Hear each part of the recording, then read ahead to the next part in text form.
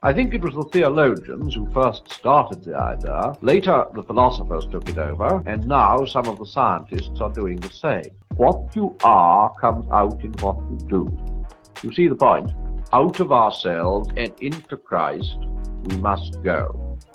This is Chats Under the Sun with Jacob Volk. I hope you enjoy the conversation.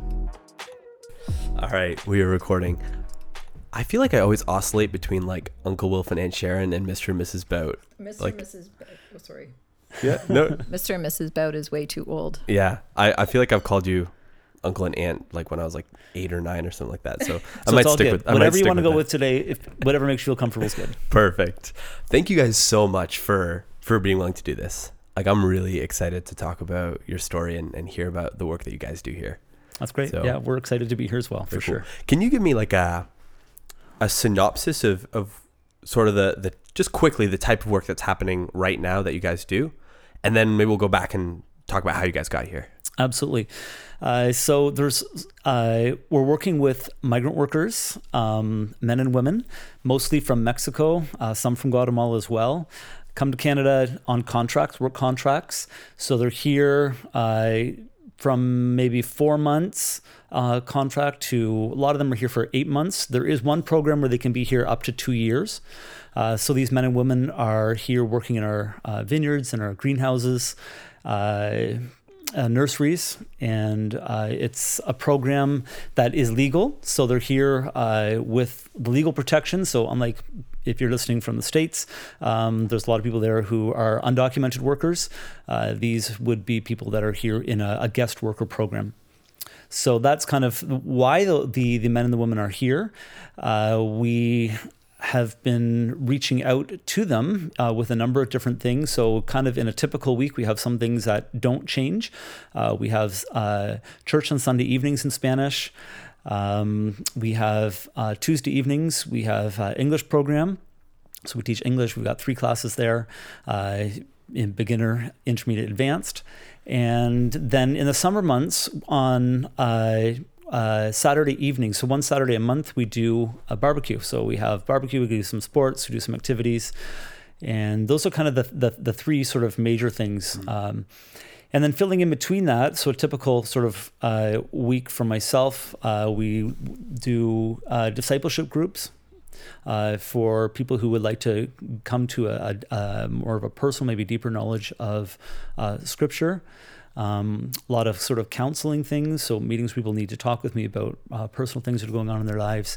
And also a lot of just meeting practical needs, a lot of translation work actually. So especially in terms of medical situations, medical emergencies that can come up. Often I get a phone call, could be any hour of the day, and go pick someone up and take them to the hospital. So those are, in a nutshell, some of the things that we're doing in this ministry.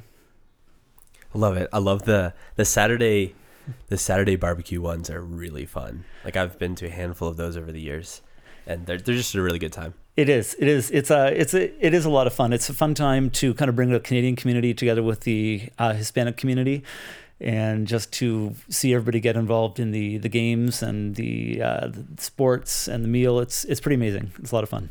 Totally. So walk me back first, if you don't mind. How did you guys meet? Like, how did you end up getting together, getting married? Tell me that story. When I think I was 14 or so, then my 15. Okay.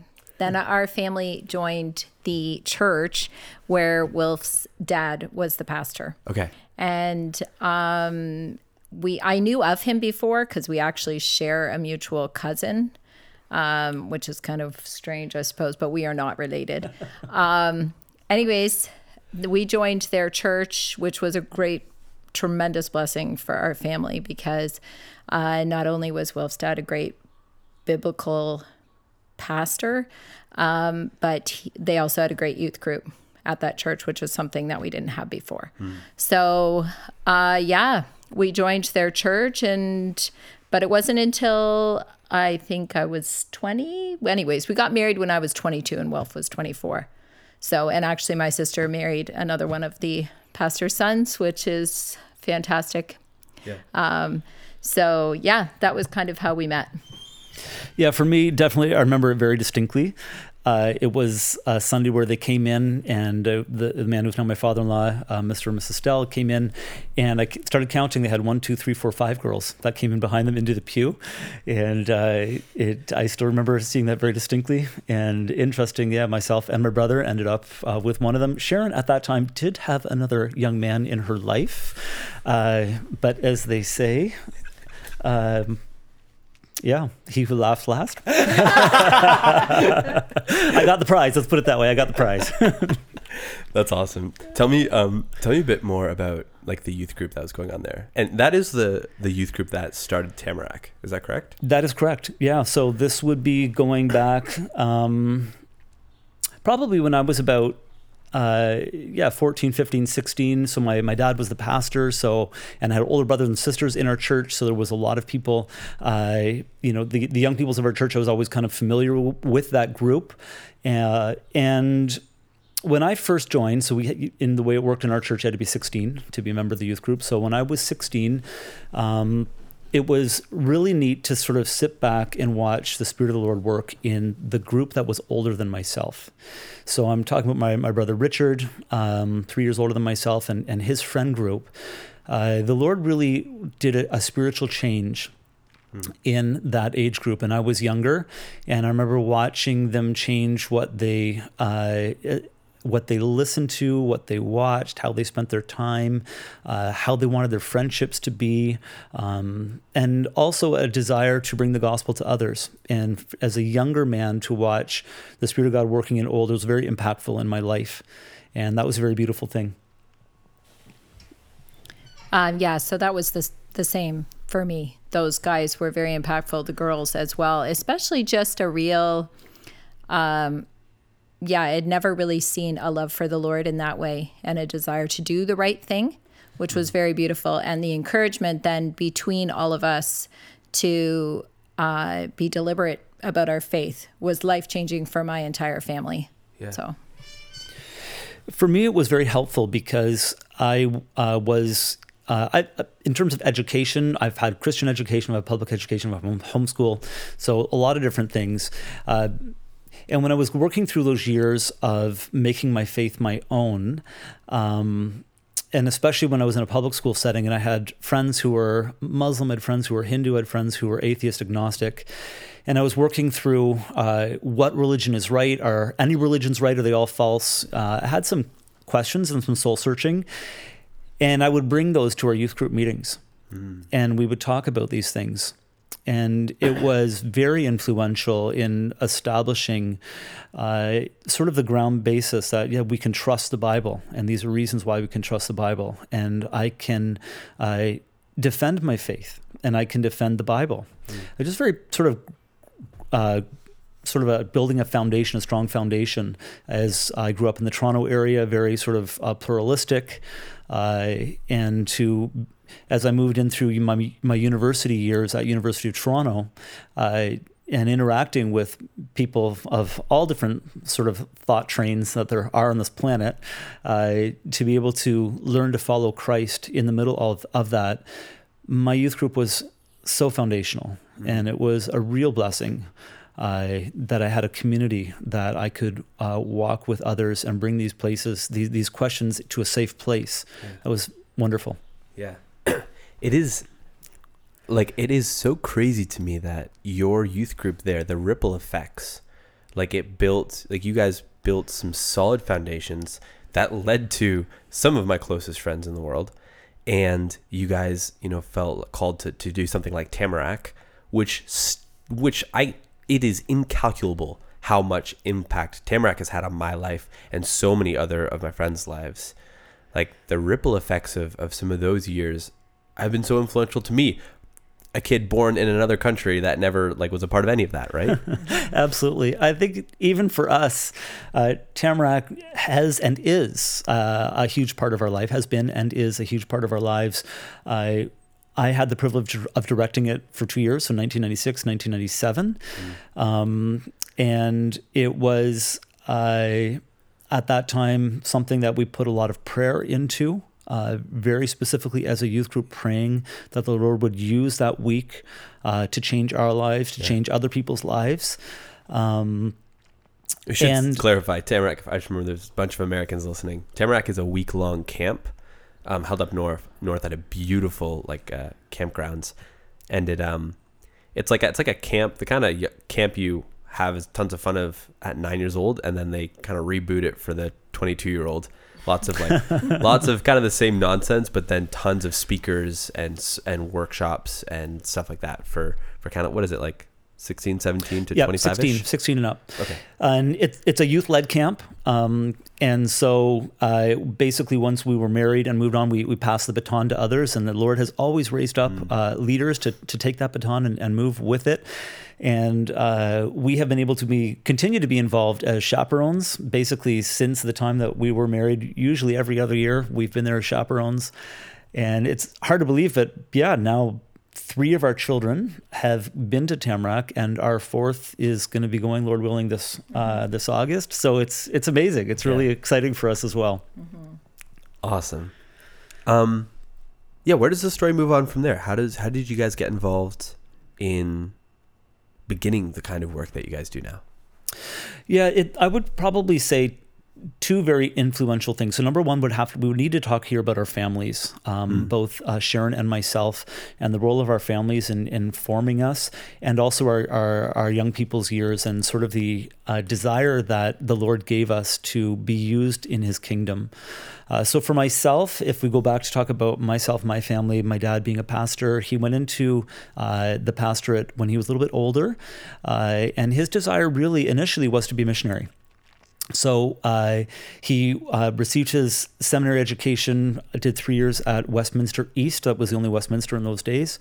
And then had to do a year of penance, sometimes as they called it. He wanted to be in the Christian Reformed Church. So he did a year at Calvin Seminary. So growing up, I was already kind of in our circle of influencers in our family, people who would be sharing our table or spending some nights with us. We had a large cross section of people, so seminary professors, people that studied with my dad, and just from a lot of different churches, so Presbyterian churches and Reformed churches from Canada.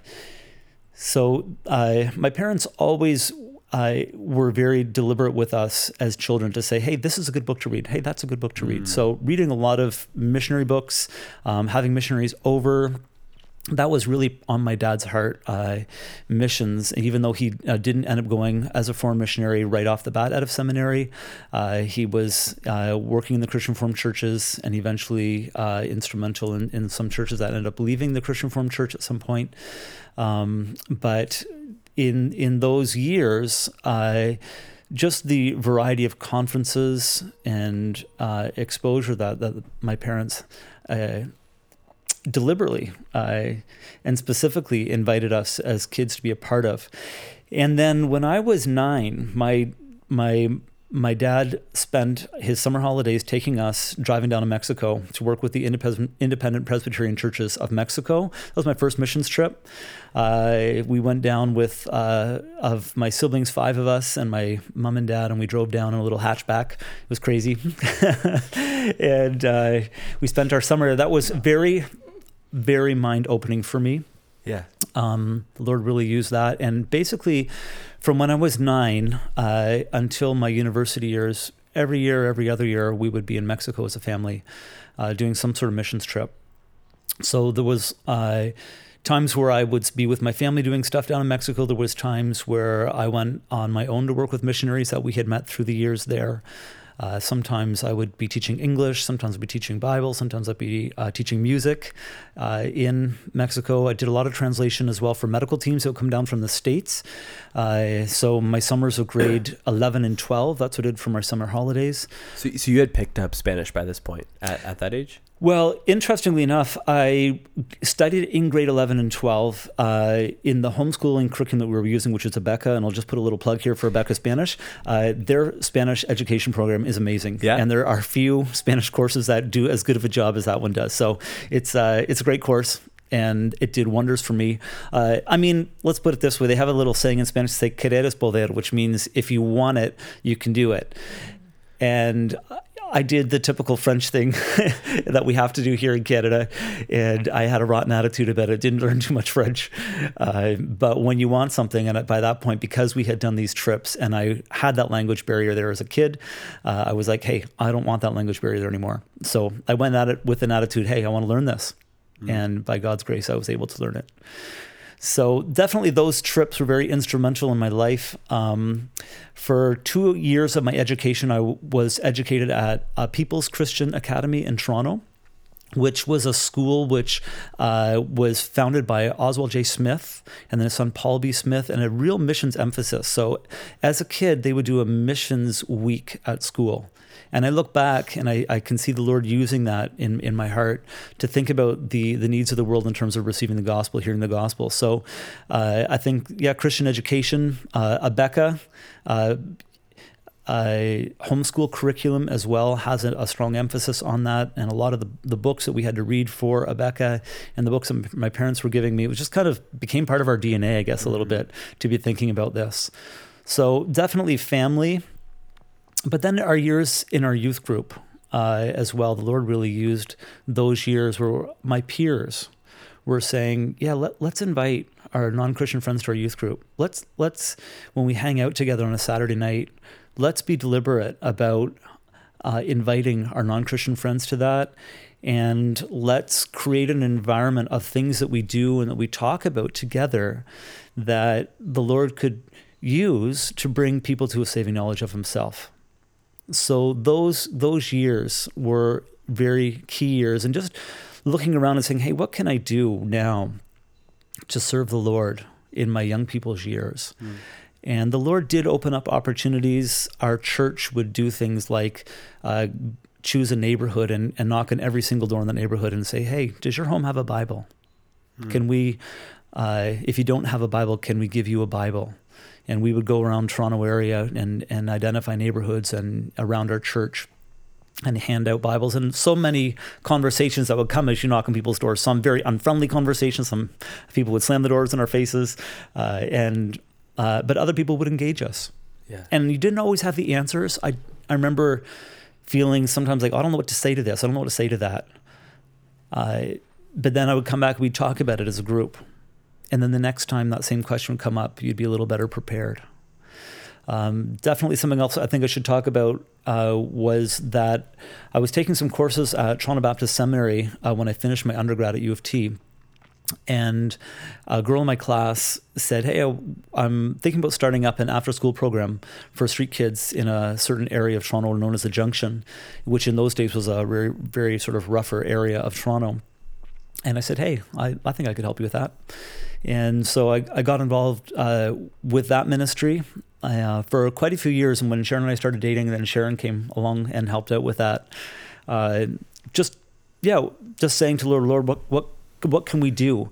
Every single Sunday night, our youth group led a service at a nursing home. And we would play the piano there. We would go get the people from their rooms, and we would, as young men, have to lead the devotionals at that.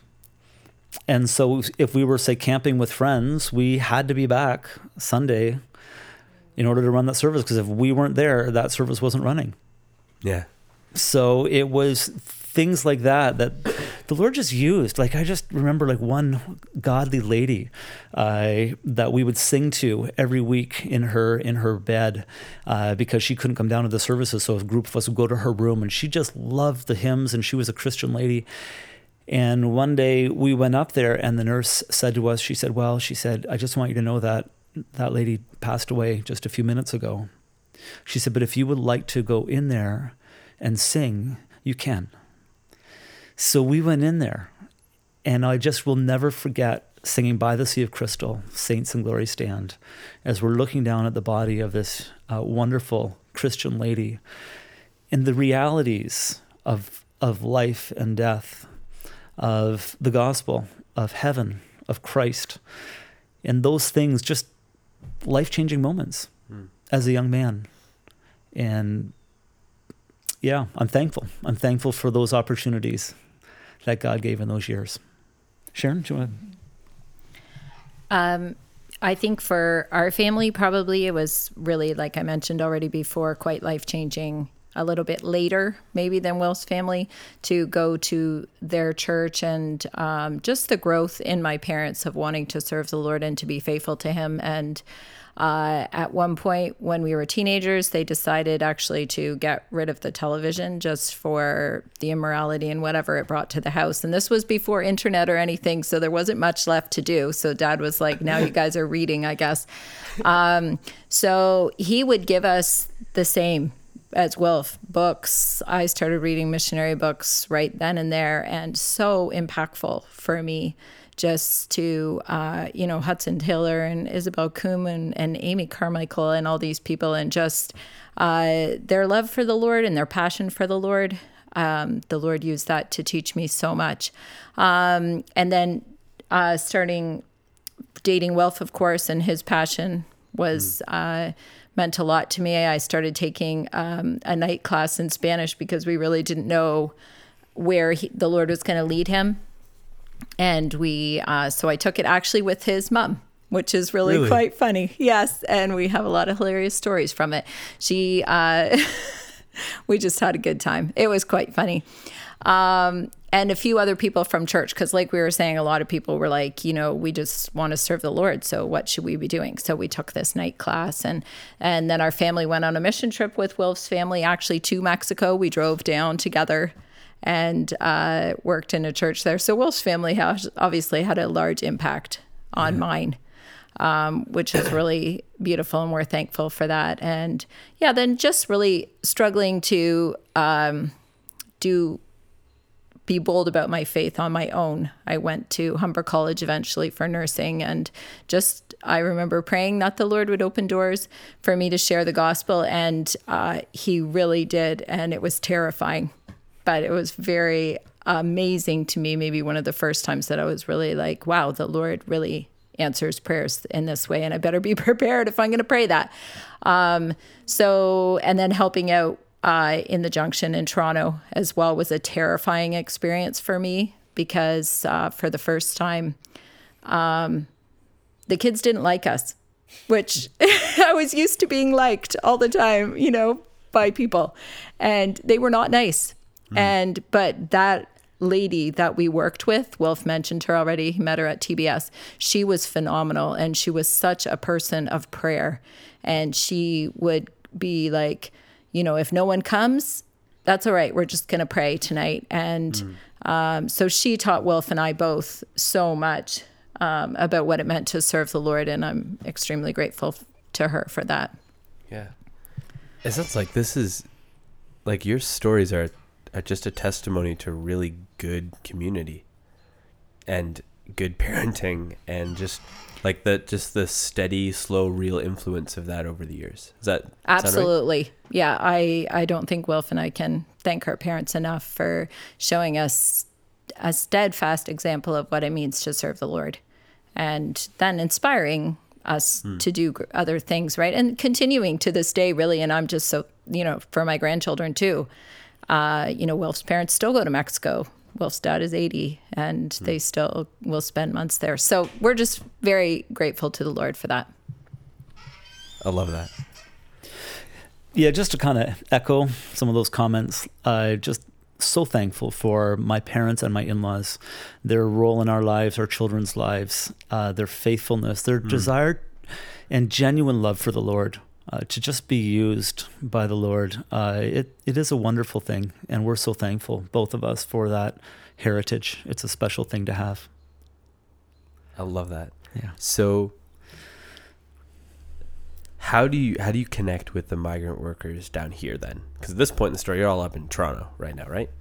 Yeah, that's a good question. So, my dad was called to be a missionary in Mexico when I was. Before we were married. I think we were engaged, and my parents moved to Mexico at sort of a later stage of life. I think that my dad maybe was 55 at the time. Really? Yep. Man, that's That's an incredible story. Well, that's an incredible story in of itself, right? So at the time, I was like, this is great. My parents are going to be missionaries now in Mexico, and it just kind of seemed to fit with the trajectory of our family. But, now that we're grandparents ourselves, I'm thinking, okay, so to leave your kids and your grandkids, that's not so easily done. Mm-hmm. And there's a cost, right? There's a human cost to that. So the first years that we were married, and as our kids started coming along, we would go down to Mexico, spend those summers in Mexico. At that point, I was teaching as a teacher, had my summers free. So we were very thankful to be able to go to Mexico to work alongside of my parents as they were looking to plant a church in Mexico. And those were wonderful years, and we were very thankful for those years. And the time came where, as our kids were getting a little bit older, it was a little bit harder to spend those summers down in Mexico. So I remember praying a very specific prayer. It was like, Lord, I'm a teacher. I have my summers free. I would love to be involved in some sort of ministry opportunity.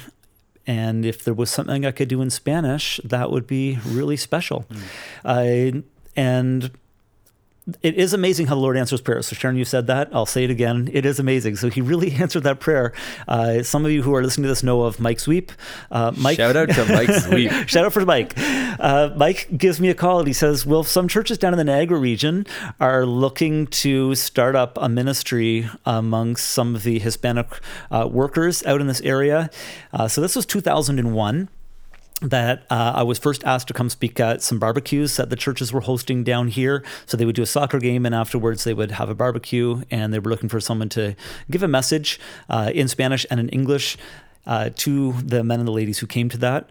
And so I was excited to be able to say yes in those early years. And 2004 is when it became sort of a little bit more of a substantial program. So 3 churches in the Niagara region here. So this would be the Heritage Reformed Congregation of Jordan, Vineland Free Reformed Church, and Emmanuel United Reformed Church. Those 3 churches formed a board or a committee to sort of formalize a bit of a program. And what that involved at the time was actually asking my dad if his mission board would lend him to this project for the months of May, June, and September, and myself for the months of July and August. So that's kind of how this became a little bit more formalized. Going back to 2004, I would spend my summer holidays here with Sharon and the kids. The committee provided housing for us out here. And so we would come down and spend 2 months living, working out in this area. And that was kind of my introduction in those years to this sort of culture that we have in the Niagara region of having men and women coming up from Hispanic-speaking countries. So that was wonderful. A wonderful beginning. We really enjoyed those years very much. And as the years went by, some of the leadership in the committee at that time asked me, they said, Wilf, would you ever consider leaving your career as a teacher to take on this work in a full-time capacity? And I was teaching in a school in Toronto at the time that I never saw myself leaving. Really loved the school. It was a school that is a Christian school, but it was open to anybody who would be willing to understand that this is a school where everything's taught from a Christian point of view, and that there's going to be Bible classes and there's going to be chapels that are non-optional. So if parents were okay with that, they would send their kids to the school. So probably about 80% of the students are from non-church background. They would be sort of reflecting the makeup of Brampton. So this was sort of Sikh, Hindu, some sort of non-practicing Muslims, so atheist, agnostic families. And then of the Christian component of the school, it was sort of every branch of Christianity. So whether it was Catholic, Coptic, Protestant, there was sort of every sort of Christian flag was also represented at the school. So very diverse, multicultural. Really loved the school, really loved the staff there, and just really felt at home in the school and really enjoyed those years. So I wasn't really looking for a change. And when the committee asked me that, I said, I will pray about it. And I did. I started to pray about it. And one of the prayers that I prayed was a very specific prayer that if the Lord would have us move into a full-time capacity with this ministry here in Niagara, that we as a family could possibly have a year in another Hispanic country for my wife to learn some more of the language and the culture, and my kids as well. So it was kind of a big ask. And I was like, I prayed it with faith and without faith, because it's kind of like, what's the chances? And I think it was less than a month later, I received an email from the Free Reformed churches asking if I would be willing to go to Guatemala for a year with our family to help out some churches down there. And there was some transition happening, and they thought that because I spoke the language, I could be useful there for that year. And so, yeah, we sold our house in Toronto. My school gave me a year of absence, and they said, when you come back, you have your job here. Wow. Which was great. And we went down to Guatemala, which was quite the experience. It was very wonderful in so many ways. There were lots of things the Lord taught us through that year as well. Certainly, one of our it was a great welcome. We're in the airport with all of our bags, mountains of bags. And so I'm marching ahead with all the bags. Sharon's got the 5 kids kind of trying to keep up with me as we weave our way through the people in the airport. And a lady comes up to Sharon and she says, "Never let these kids out of your sight, not for 1 minute." Oh my goodness. So that was kind of our welcome. Yeah, it was not a great welcome. And also everyone kept trying to take the bags away from me. And Wilf's like, "Don't let anyone take the bags. They want money for it." And I was like, oh, this is terrifying. Anyways, I also was, we went into it a little bit blind. Like, we had no idea. We actually didn't know that much about the whole work in the church there. And I was kind of expecting it to be like where Wilf's parents were living. And actually by that time, Wilf's brother and his wife and family were living there too. So I kind of thought, well, the kids will, have some play sports and, take swimming lessons and all the things that my nieces and nephews were doing in Mexico. But it was very different. It was literally a town at the end of the road. And there was not much happening in the town for the kids to do. And thankfully, the Lord provided different things in a really beautiful way. And we're very thankful. And yeah, like Wilf said, I feel like we really learned a lot. And I think it was invaluable really for the preparation for what we do now. Yeah. So initially, were you as stoked as Uncle Wilf about a question. A year abroad?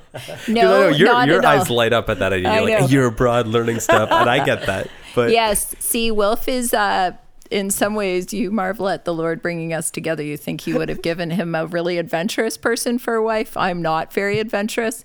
I could just stay in one house and be fine. My parents lived in the same house for over 40 years. And I could have been quite happy that way. But Wilf was very sensitive to what I thought as well. In fact, at one point we were thinking of going for longer, and I sort of broke down one time and said to Wilf, "I can't do it. I cannot go. In my heart, I just feel somehow like I can't do it." And Wilf right away said to me, "That's really fine. I feel like that the Lord very clearly speaks through my wife as well."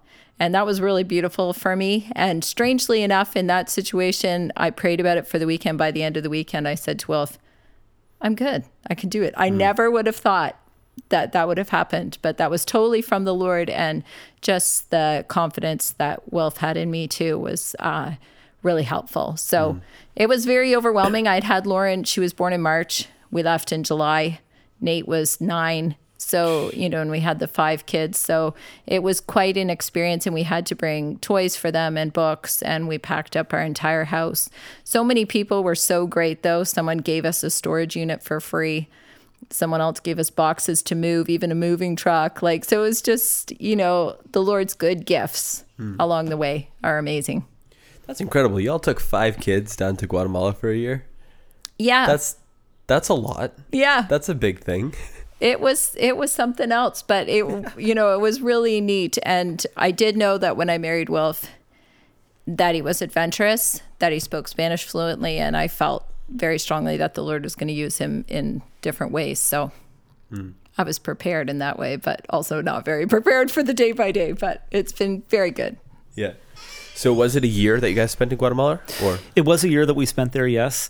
I think looking back, one thing I should have anticipated more is that Sharon didn't really speak a lot of Spanish at that point, and that the year would be especially difficult because of that. And like Sharon said, we didn't know a lot about Cahuilco at the time. I as well sort of thought that it was going to be a little more similar to where my brother and my parents were living in Mexico, and that we could easily find a teacher for Sharon to help her with Spanish. But it didn't happen that way. And so for that year, it was...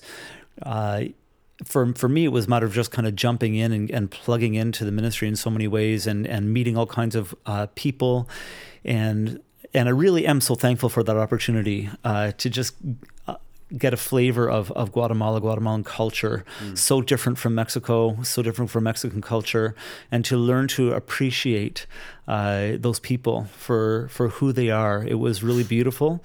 But it was harder for Sharon because, we would have lots of people through her home, but, she couldn't really communicate with them. And the majority of the people in that town, actually, their native language was not Spanish. So it was an indigenous language. And so there was sort of another layer of complexity there. So I think it was really great for Sharon. She really did rise to the challenge in so many ways of raising the kids there and embracing the good things. For our children as well, especially Nate and Chris, they learned to speak Spanish that year. It was really, really interesting. I know that kids are programmed in God's providence to pick up languages, but it was really cool to watch it happen. We had decided to send the kids to a local school. Schools there ran from 7:30 to 12:30. So we put the kids in school and we homeschooled them when they got home in the afternoons. So there they were, just kind of as sponges at the beginning, just kind of soaking up the language. And I think it was Kristen first. She came home with some friends and she's opening her mouth and speaking Spanish, like with a perfect accent and grammatically correct. And I was so blown away. I had no idea, right? It was really amazing. And that's really special because then we came back to this ministry here. They could be that much more a part of what we do, and having people through our home and being able to speak to them. And that's true to this day. Both Nathan and Kristen, especially their language speaking abilities are such a blessing to what we do. So our younger kids do study it as they move on through high school. The Abeka course offers in grade 11 and 12. So our younger kids will study it or have studied it through that. But there's nothing like being immersed, obviously, in it. Yeah. So it's Nathan and Kristen that have really picked it up the best. Yeah. Gotcha. Wow. So then you came back here, and was it basically an immediate transition to the kind of work you're doing now? Or did you go back to your school? No. So that was an immediate transition. Okay. So probably about in January. So we moved, when school was out, we moved down to Guatemala. And probably in January, the committee approached me once again, and they said, "Hey, would you be willing to take this work here into a full-time work?" And I said, "Yeah, I will try that for a year." I said, "Let's give it a year," because I didn't really know. I was like, "Well, what's it going to look like? Am I not going to be busy enough in the winter months? Is there going to be fewer workers in the area?" So it was a step of faith again, but I felt like at that point we had uprooted ourselves. We had sold our house in Brampton. I did, of course, have to tell my school that no, I was not going to be coming back, which was sad for me and difficult for me at the time. But the Lord, once again, was very faithful. So Sharon has an uncle and aunt who live here in Vineland, and they were going to spend a year in PEI. And they approached us and they said, our house is going to be empty starting in July. You guys going to need a house to live in when you come back? And yeah, we came back end of June to a house to live in right here in Vineland, a furnished house. So we could leave our furniture and stuff in storage for that year to kind of see how things played out. And we didn't have to commit to buying a house or even to look to rent a house. The Lord just provided all those things for us. That's awesome. Yeah, it really, really was amazing. And we began that work and, this work that we do now. And it's been such a blessing, is such a blessing to this day. The ability to walk alongside of so many men and so many women, some as they go through points of need in their life. So many of them, they go through all the things that we go through, but they're in a foreign country. So you get bad news. So your dad is sick, or your mom has passed away suddenly, or your son or your daughter in Mexico or Guatemala has had a serious accident, and they're here and they receive that news. Or even things like, you have cancer, and you receive that here alone. Or things like serious accidents or serious illnesses where the person actually breathes their last here, and I've been right there beside them in the hospital rooms as the Lord's called them to His presence. Sometimes saying goodbye to their family with video calls if we couldn't get a family member here fast enough. So it's been quite a journey. But some of these men and these women we've known now since 2001. So there's a lot of changeover in the men and women, but there's also many who are the same. So some of our relationships go back a long time. There's every year many new people that the Lord puts across our path.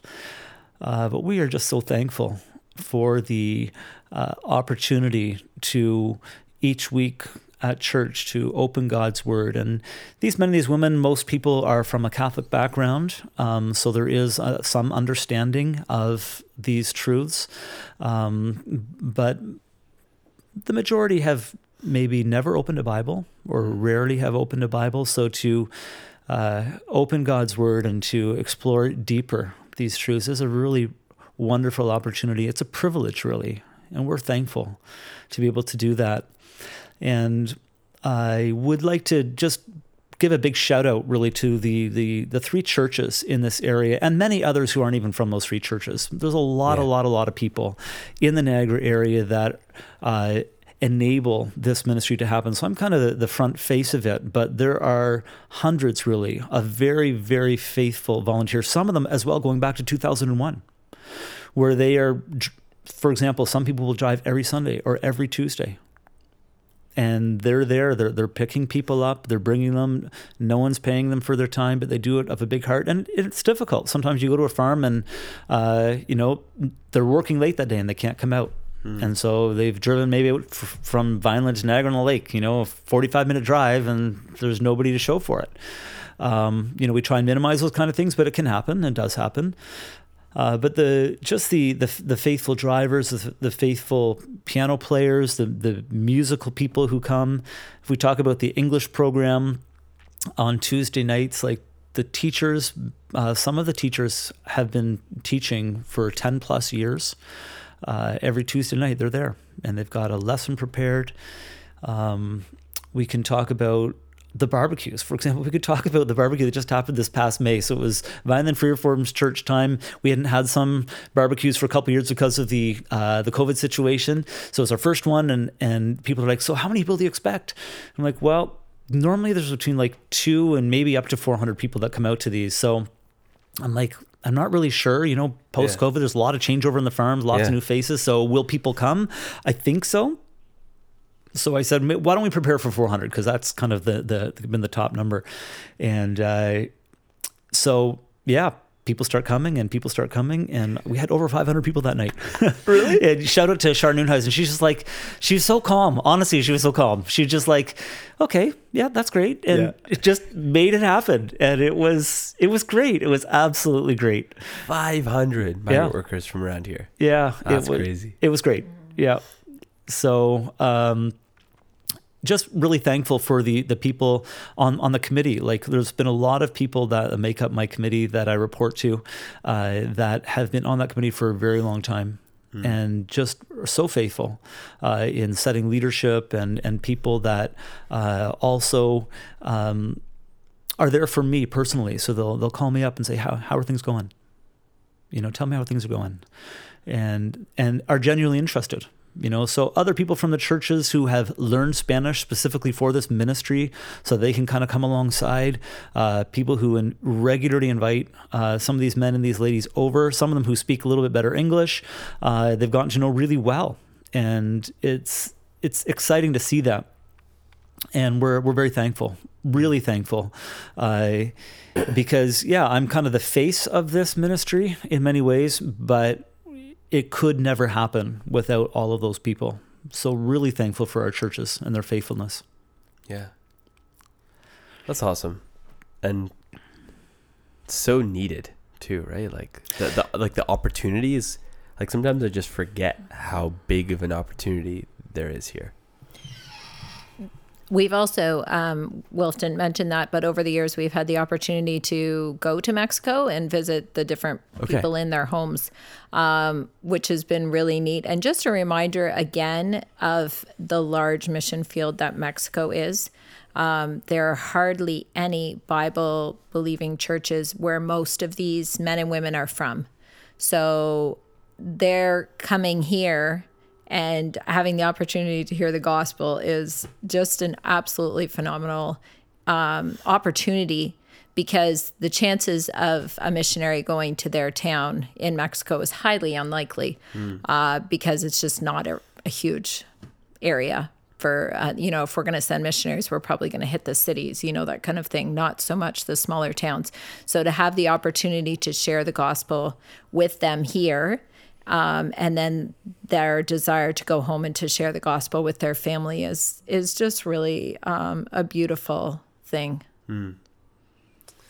Yeah, it's so cool. The nations come to us sometimes, and that's helpful. It is. It's a great thing. And like Sharon said, because we've been able to go to Mexico many times now as a family and visit with these men and these women and to get to know their families, it's special to see how God works, and the window that we've had to see God work is a very special thing. And we're thankful for that opportunity. We're thankful for our church community as well, that this is something where you can say, God, how can I be used? There's so many ways with this ministry that God has used our churches and is using our churches. And the blessing that comes from serving others, I'm thankful. I'm thankful that it's kind of like a trust that God has entrusted us with this opportunity, and I'm thankful for that opportunity. And, I would say there is a continued ongoing opportunity. For example, some people, when they're maybe a little bit older, they've got lots of time for driving, or if they're younger, they've got time for driving. Maybe the kids come along fast and furious, and all of a sudden, I can't be involved in this ministry the same way I was. And that's okay. The Lord uses people for times and seasons. But I would say there are always opportunities for more people to get involved in this ministry in that way. In terms of English on Tuesday nights as well, the Lord has brought a lot of different people through as helpers or as teachers. And this year we have a wonderful group of young men, young ladies helping out. And each year there is an open door for more of that. People who get to know some of these men and these ladies and invite them into their homes. And some of them want to learn English really well and invite them to English-speaking church. And that's great. So there are lots of good things happening and moving forward. I just also would say, those of you who are listening, there's room here. There's room here, and God can use you for sure. Amen. I really enjoyed this conversation. Is there anything else you guys want to talk about?